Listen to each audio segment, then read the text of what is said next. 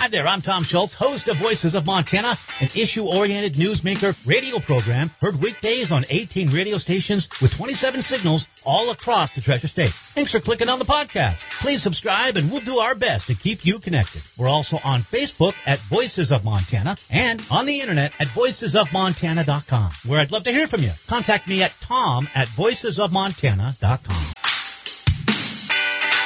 I don't know if we think about it enough, but when we look at all the influences that inflation has on our economy and our industries, we're looking at the Building Association, and right now they're probably dealing with the same things that you are. They want to keep housing affordable. They want to keep things affordable for people to move their jobs forward and their projects forward.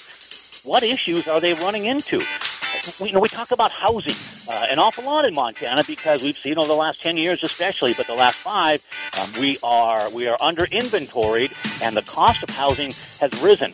What kind of role does the building industry play in that? We look at highway construction in Montana. Yes, we talk about it an awful lot because it goes on an awful lot and it's necessary in a state like ours. What has inflation done to that? We talk about those things today on Voices of Montana, live from the Association of Montana Contractors annual convention and trade show here in Bozeman. A bit later on, let's see, I mentioned, and I sent out a note on this, Bill Langlis was going to be with us. He's a little bit under the weather, can't make it. We are going to have Cale Fisher a bit later on as well. We'll talk about highway construction. And it's a pleasure to welcome Jimmy Christensen, Vice President of Government Relations for AGC. That's the Associated General Contractors of America. Good morning, Jimmy. Morning, Tom. Thanks for having me. Thank you for being here. Appreciate that. I can start off with just a general, what is the top-of-mind stuff? What is it that you guys are dealing with that you think the public needs to know or that the public can have, play a part in, so to speak? We'll get to inflation. We'll get to housing. But what's on your mind? What's on your plate for all these guys, Jimmy? I think what's happening, what we're hearing about most from folks doing the work around Montana and around the country is, how do I continue to find workers to do the work that we need to do to get the job done? I don't think that's unique to necessarily the construction industry, but it's obviously something that's at top of mind for everyone, regardless of industry, but especially the construction industry. Well, and construction is a place where you can use different levels of skilled workers as well. So, it's a great place for open entry into the industry. Where's the shortage coming from? I think the transition, if you look at decades ago, where shop classes started to get out of high schools or middle schools, and we started to cut those, and to pushing the 4-year college degrees. I don't know if you know this, Tom, but for every dollar that the federal government puts into career and technical education, it puts $5 towards a 4-year college degree. So we call that the higher education bias. And that's something that we consistently point to, is not everyone needs to be going to a 4-year college. In fact, a lot of the folks that come into the construction industry end up coming out without any debt, with their education paid for and getting paid while they're getting educated in apprenticeship programs. So sounds like a pretty sweet deal in an environment where so many others are coming out with huge college debt and then having to pay off those loans while working at incredibly low-paying jobs. That may have been lost previously, but I don't think it's lost now. And we see, companies like RDO, they go, and they're here as part of the trade show as well. They go around Montana, and they encourage people. And they not only put words to it, but they put action to try and recruit those workers. So the industry is dealing with this problem itself. How do you think they've done in that regard? I think that the industry has responded in just a phenomenal fashion. We've got the Let's Build Montana campaign here in Montana, but we've seen that throughout the country with many of our similar contractor organizations taking it to the streets themselves. And it's not something that you're saying, like, let's go into high schools, but we're going to middle schools, into even elementary schools, and going year by year in those, bringing fourth graders out even to, job sites to say, hey, look at this. We had a parent come up to a contractor in a site out in Washington State they were going to look at an asphalt plant, and the thing that the parents saw, because these are usually the parents saying, you don't want to be in construction, young man or daughter. Yeah, be a doctor. Yeah, be a doctor, be a lawyer. He noticed in the parking lot that the contractors had and the workers had better cars than he drives. Yeah, how about that? He said, well, maybe there's something to this. Yeah. A fourth grader, right? That's it. Was the chaperone to his fourth grade son and said, well, maybe there's something I'm missing here. And lo and behold, that group that had these every year in their county, all of the fourth grade students come, it took over the course of the last 10 or 15 years or so, they actually hired their first, the first class that came, someone in that fourth grade is now in that working for that company. So, I mean, it's a lot of investment in time, but it pays off. Well, and that was my next question. When do you see? How do you see the payoff? Because I think it's a recent sort of trend, and you're dealing with the issue right now. But when do you see payoff here? It's something that pays off over time. Like this is a generational investment in the workforce. And that's the issue that we run into all the time is we have to not only deal with the generational change now and put in the investment for later, but obviously the number one thing we hear from our contractors, I need workers now. And I know that this is a hot topic. It's been now listed in the polls as the number one issue is immigration. Mm-hmm. But honestly, one of the ways we can deal with this is we have a lot of people who are here, whether you like it or not. They have skills, they have something to offer, but we can't hire them. Our industry can't hire them legally, right? Because of all the complications in trying to figure out that whole process in D.C. That we could spend hours on, but I can tell you it's a problem. Yeah, and it's almost not worth going down as an industry. I think we could talk about it, but I think you guys are looking for more results. So to speak, in that, and the education effort has shifted at the academic level as well, at the higher education level. Which, what's your opinion of that? Has it really shifted, or is it just leaning one way, and then there are forces that'll take it back? I think it's one of those things that we have to keep pushing on the pedal to get the folks to say that this isn't just a fad. This isn't something that's going to end tomorrow, and we just need to respond. It's something that we're continuing to work with higher education to say, we need real data from you too. What are people making when they come out of your schools versus how much are they making when they're coming out of construction management programs? What is the job placement for these?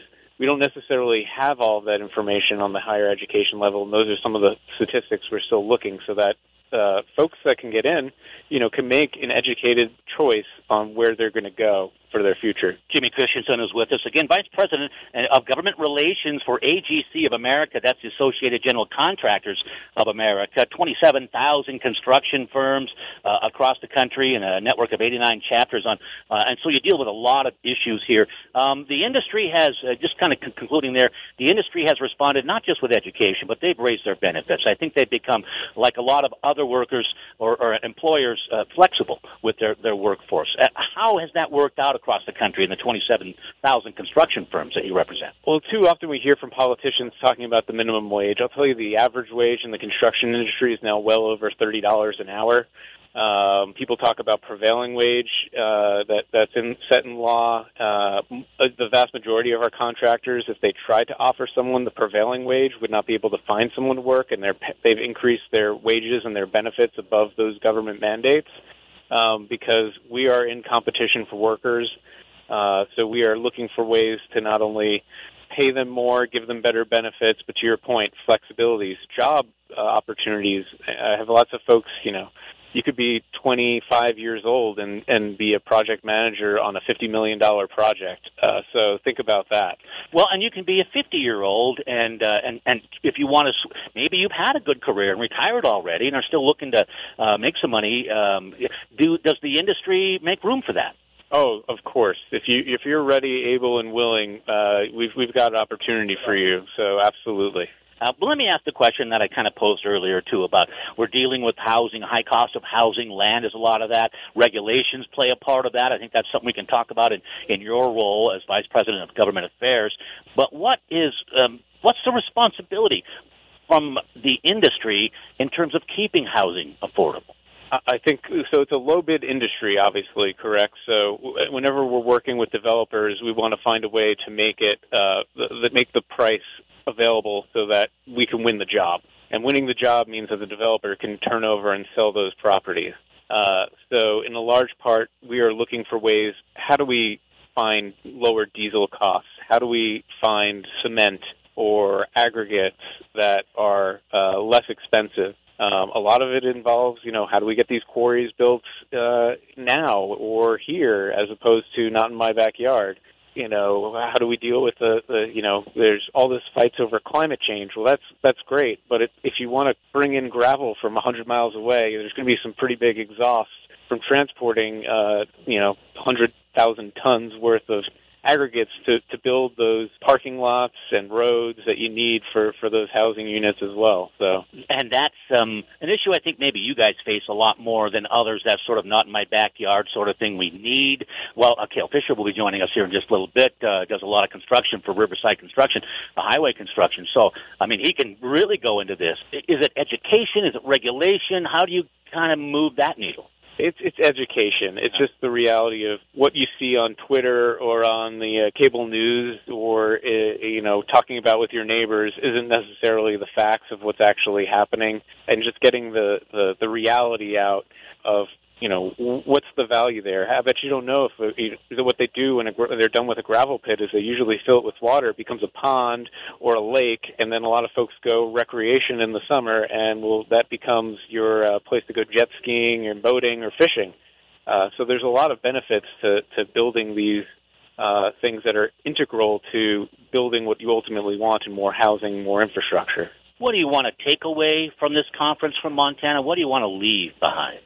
I think I want to leave behind just everyone understanding how important it is to get the message out of how critical the industry is to the people of Montana, and reminding the people of Montana that the industry is here to help them improve their lives, whether that's you have an opportunity to work in it or you have an opportunity to benefit from it. And that is, I think, the key, and educating folks on that is something that we take for granted. I mean, how many times do you flush the toilet and say, man, I'm really happy I got running water. Someone was out there putting down those pipes to do it. And, man, when those pipes are frozen and you can't use them or you don't have access to them, the first thing you're going to say is, oh, what happened? This seems so simple, but it's not. We take it for granted every day. Isn't that the truth? What do you want to take away? What is Montana going to leave for Jimmy Christensen? I think Montana is going to leave for me just things that I'm going to bring back to D.C. is how the regulations and the things that they're trying to do for basic things that the men and women in the industry here are trying to do are just getting in the way and don't even make sense. You want to try to make things environmentally friendly. You want to make them. You want factories built in America, but not all of them are here. How do you do these things at the same time? Affordable, not more expensive. I tell folks that if you want 100% of everything, that you're going to guarantee to get 100% of nothing. Yeah. So that's the thing that I expect to take home. A lot of stories of how interference from D.C. is really making it harder for the men and women here to do their job. Well, we're going to talk to Cale here about that as well, and we'll talk about some of the things that he's dealing with to Riverside Construction. So, Jimmy Christensen, thank you for being here. Appreciate that very much. Vice President of Government Affairs for AGC of America. I mean, you're going to go do some skiing here, or? I'm actually going snowmobiling down in West Yellowstone, so... That's nice. I'm very excited. Oh, have you ever done that? I have never done that. You're going to love that an awful lot. It depends on who you go with. Sure. Yeah. It's a Montanan, so it'll be fun. Okay, all right. Thanks, I appreciate that. Yeah. All Thanks, Bob. Got Cale Fisher on board now, MCA board president, and for this year, congratulations on that. Thank you, Tom. Yep, and Riverside Contracting is a fifth-generation Montanan, grew up here in Bozeman, went to school here as well, and then found your labor of love, so to speak, in this industry. How did you get into that? How did you gravitate toward construction? My dad actually started me in it. He was a manager for Holcim, the cement plant there in Logan. Oh, okay. So that's how I kind of got my foot in the door in construction, and got into school, and spent my first summer as a laborer at a ready-mix plant, and being from Montana, enjoyed being outdoors, and figured this was a way to stay outdoors and do something I love. I bet cement was pretty cool to you back then when you were growing up. Oh yeah, yeah. A good way to get dirty. Yeah. I did some cement work as well, and it was good. It was hard. It was it was rewarding, and even fun in a way too. So. Yeah. And that's sort of it about these jobs. Talk about, and we got some issues to talk about, sand and gravel and regulations and things like that. But when people come up to you and they say, Cale, I'm thinking about a career in construction, what do you tell them? What do you say? Well, yeah, here's why. It's a great high-paying job, whether you're a laborer, an operator. From the highway side, everything we do is Davis-Bacon wages. So currently, you're anywhere from $30 to $40 an hour. Significant, right? It's a great way to get into a career without going to college, and starting off your life with six-figure debt. Right. It's a good life, and then it's fun. All of us growing up, boys, girls, like playing with our Tonka trucks in the sandbox and. It's the next level. I kind of share this all the time. One thing that is important, because I've done some work, is you see your work. You see the progress at the end of the day. I had this friend, Mike Rooney, out of Glendive, and I worked for him, a single construction guy, and he would always joke after we put something up, oh, no. Oh, she's all got to come down. And but that's part of the reward, too, isn't it? Yeah, no, it is for sure. For not only people like myself in a project manager position, but also the guys in the field. They take real pride in what they do. Riverside works all over the state of Montana, and my wife and sons can attest. Anytime we're driving down the road and we go through a project that I was a part of, they get to hear about it. Yeah, right. Yeah, the good stuff and the challenges in that project. Correct. Yeah. No, there's always challenges. I think I've always said too. The project I do where there's no issues and no challenges is probably the day I need to retire. Because something went wrong somewhere. Right. You just didn't find out until. Yeah, that's. I appreciate that. Tell me about Riverside Contracting. How many employees do you have? How spread out are you? So Riverside is a family-owned corporation owned by the Rayline family. We operate all over the state of Montana and into Wyoming. We have two offices, one in Missoula, one in Billings. I'm based out of our office in Missoula, and during peak construction season, we're in the neighborhood of 250 to 300 employees. What kind of issues are you dealing with? And we can start off, Jimmy kind of talked about it a little bit, sand and gravel. There's a lot of pushback on where those can be built, so to speak. Maybe it's regulation, maybe it's education, but you're coming up to a point where it's becoming a shortage, right? Correct, yeah. From Riverside's point of view, being a highway contractor and doing projects all over the state of Montana, and being in a low bid environment, our cheapest option to the taxpayers of the state of Montana is to find a source that is closest to the project, right? The closer we are, the less trucking that is involved to get it to where it needs to be on the roadway. The more productive we can be, the quicker we can get the project done. That's all cost to the state. Yeah. So when we go out and identify sources, we're constantly looking at the future projects list, prospecting sources, trying to identify what's going to work for certain projects. You get into areas where people just, for whatever reason, know what when others don't want it there, yeah. Right? Then we're dealing with that NIMBY mentality. Yeah, and what is there? What are their objections? So when you and I know that sometimes you're looking for these even temporary sand and gravel pits, to get jobs done, and then you recover, maybe even reclaim the land, so to speak. But what's their objections to these? A lot of it's perception. Again, when we go out and do these sources, we're not going to be operating in them 7 days a week, 24 hours a day. But that's the perception. Right? That's what they look at is they think that we're going to be out there 365 days a year, 24 hours a day, 7 days a week, running gravel trucks, and that's just not the case. It's, for what we're doing on a specific highway project, we're going to move in for 3 to 4 weeks crushing the aggregates and then hauling it out, 2 to 3 weeks with a hot plant while we're paving the project, and then everything's going to pack up and we're down the road to the next project,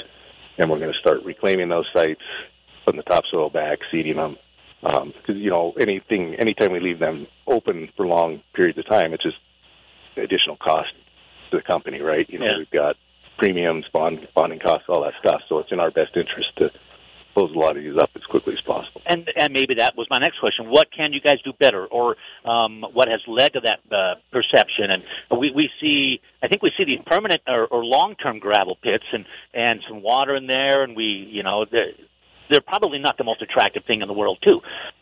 So what does the industry need to do to respond to some of those concerns?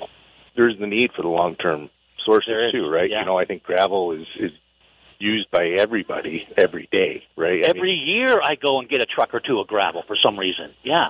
Yeah.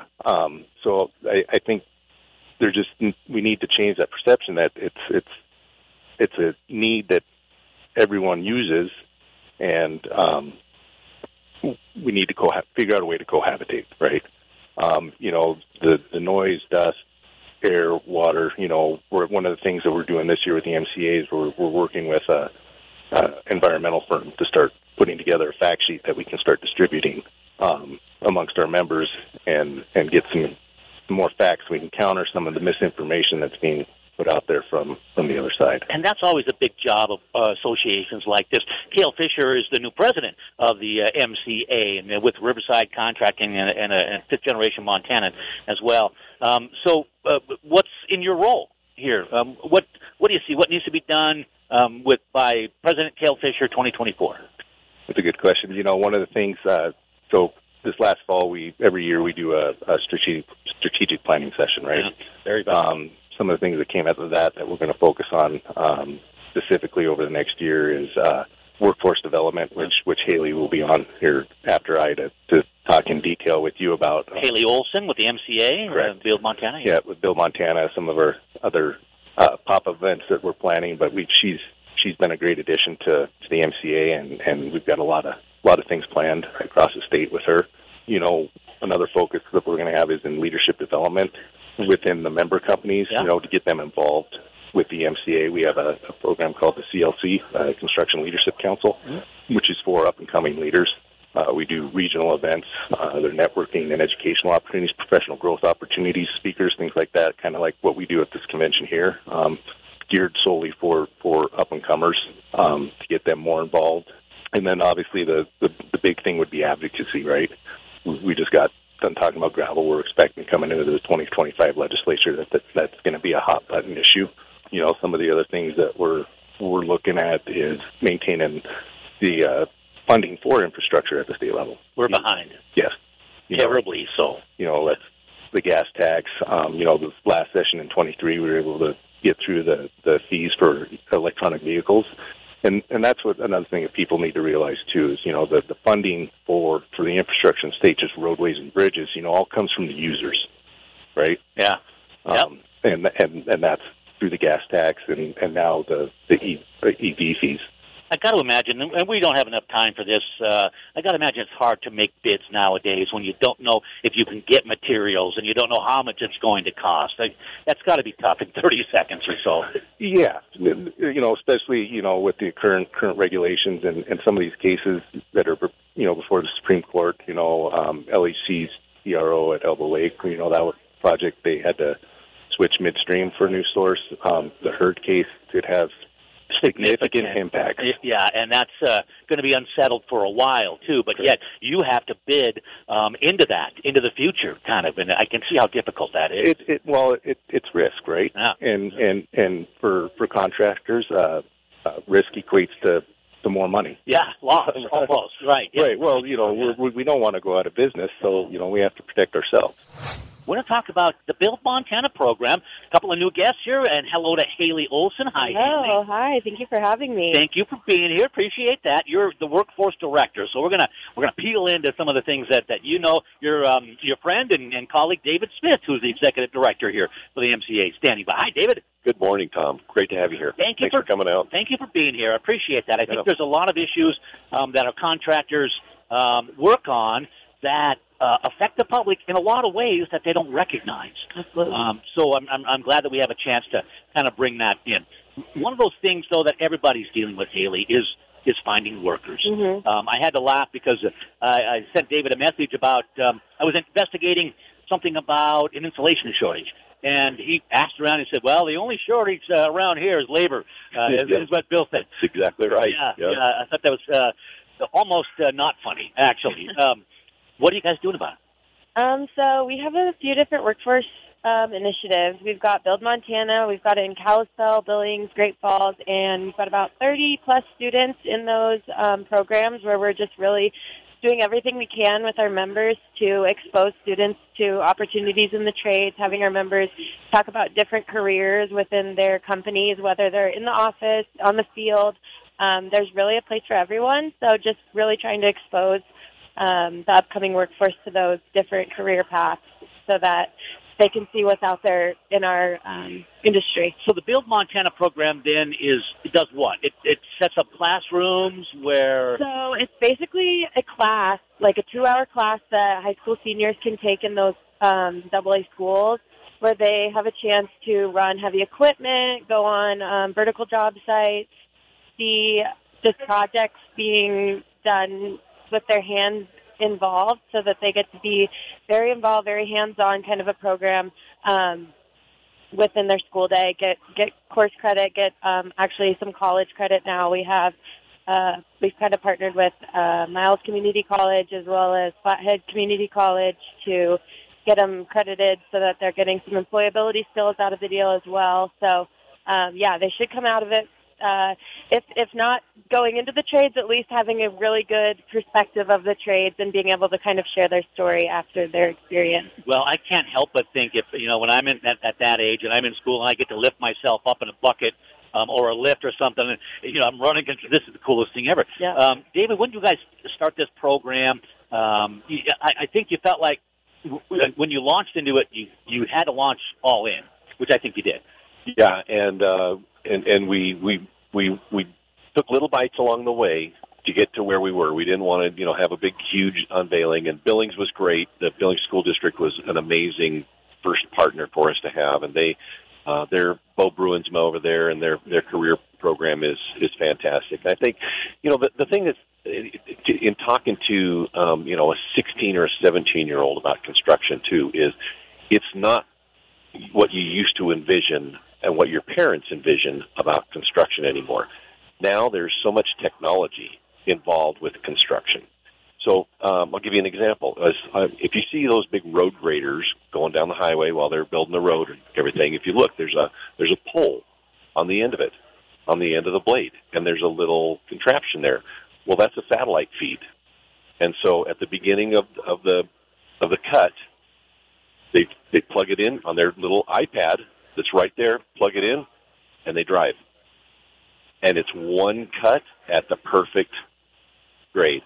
So, and the use of drones now is amazing. There are so many different things that our technology is coming into. So, we still need people to dig ditches. That's still important. But we want to have people who like to see accomplishments. And you drive by a hospital, somebody built that. Yeah. You drive on a road, somebody built that. So we want to find the people who like that sense of accomplishment and also don't want student loan debt. Yeah. Well, Haley, I bet that's a big one. I'm thinking tech and drones.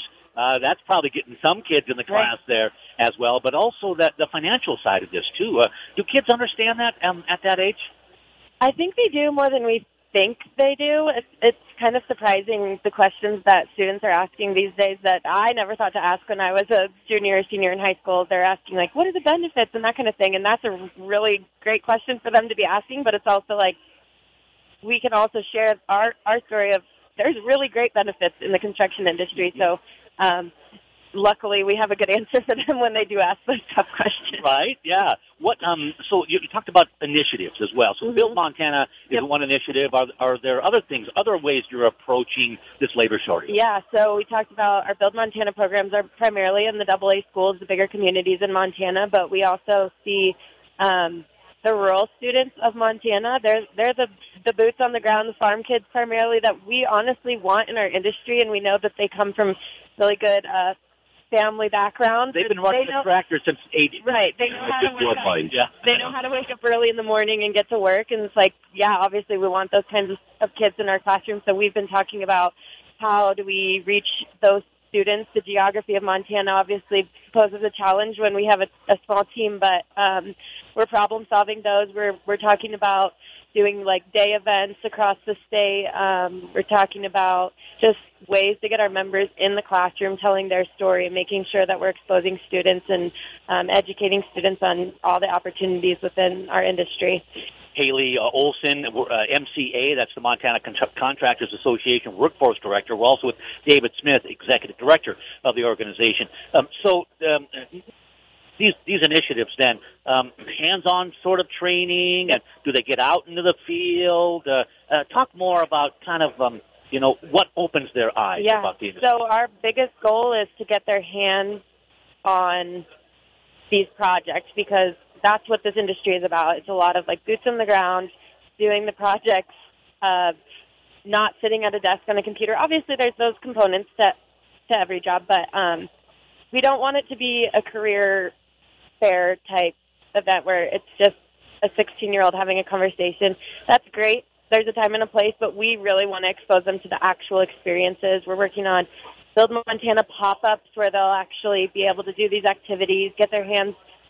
We did one in Billings earlier in September where they were fusing pipes, they were running excavators, they're actually getting to do the type of day-to-day stuff that they would do on a job site. So trying our best to get those experiences out across Montana, even on the far east side of the state where there's not a lot of population, but we still want to get there. David, are you seeing results? Yeah, and I think, it's great that we have a young woman here that's promoting this because we need more women to be aware of the opportunities.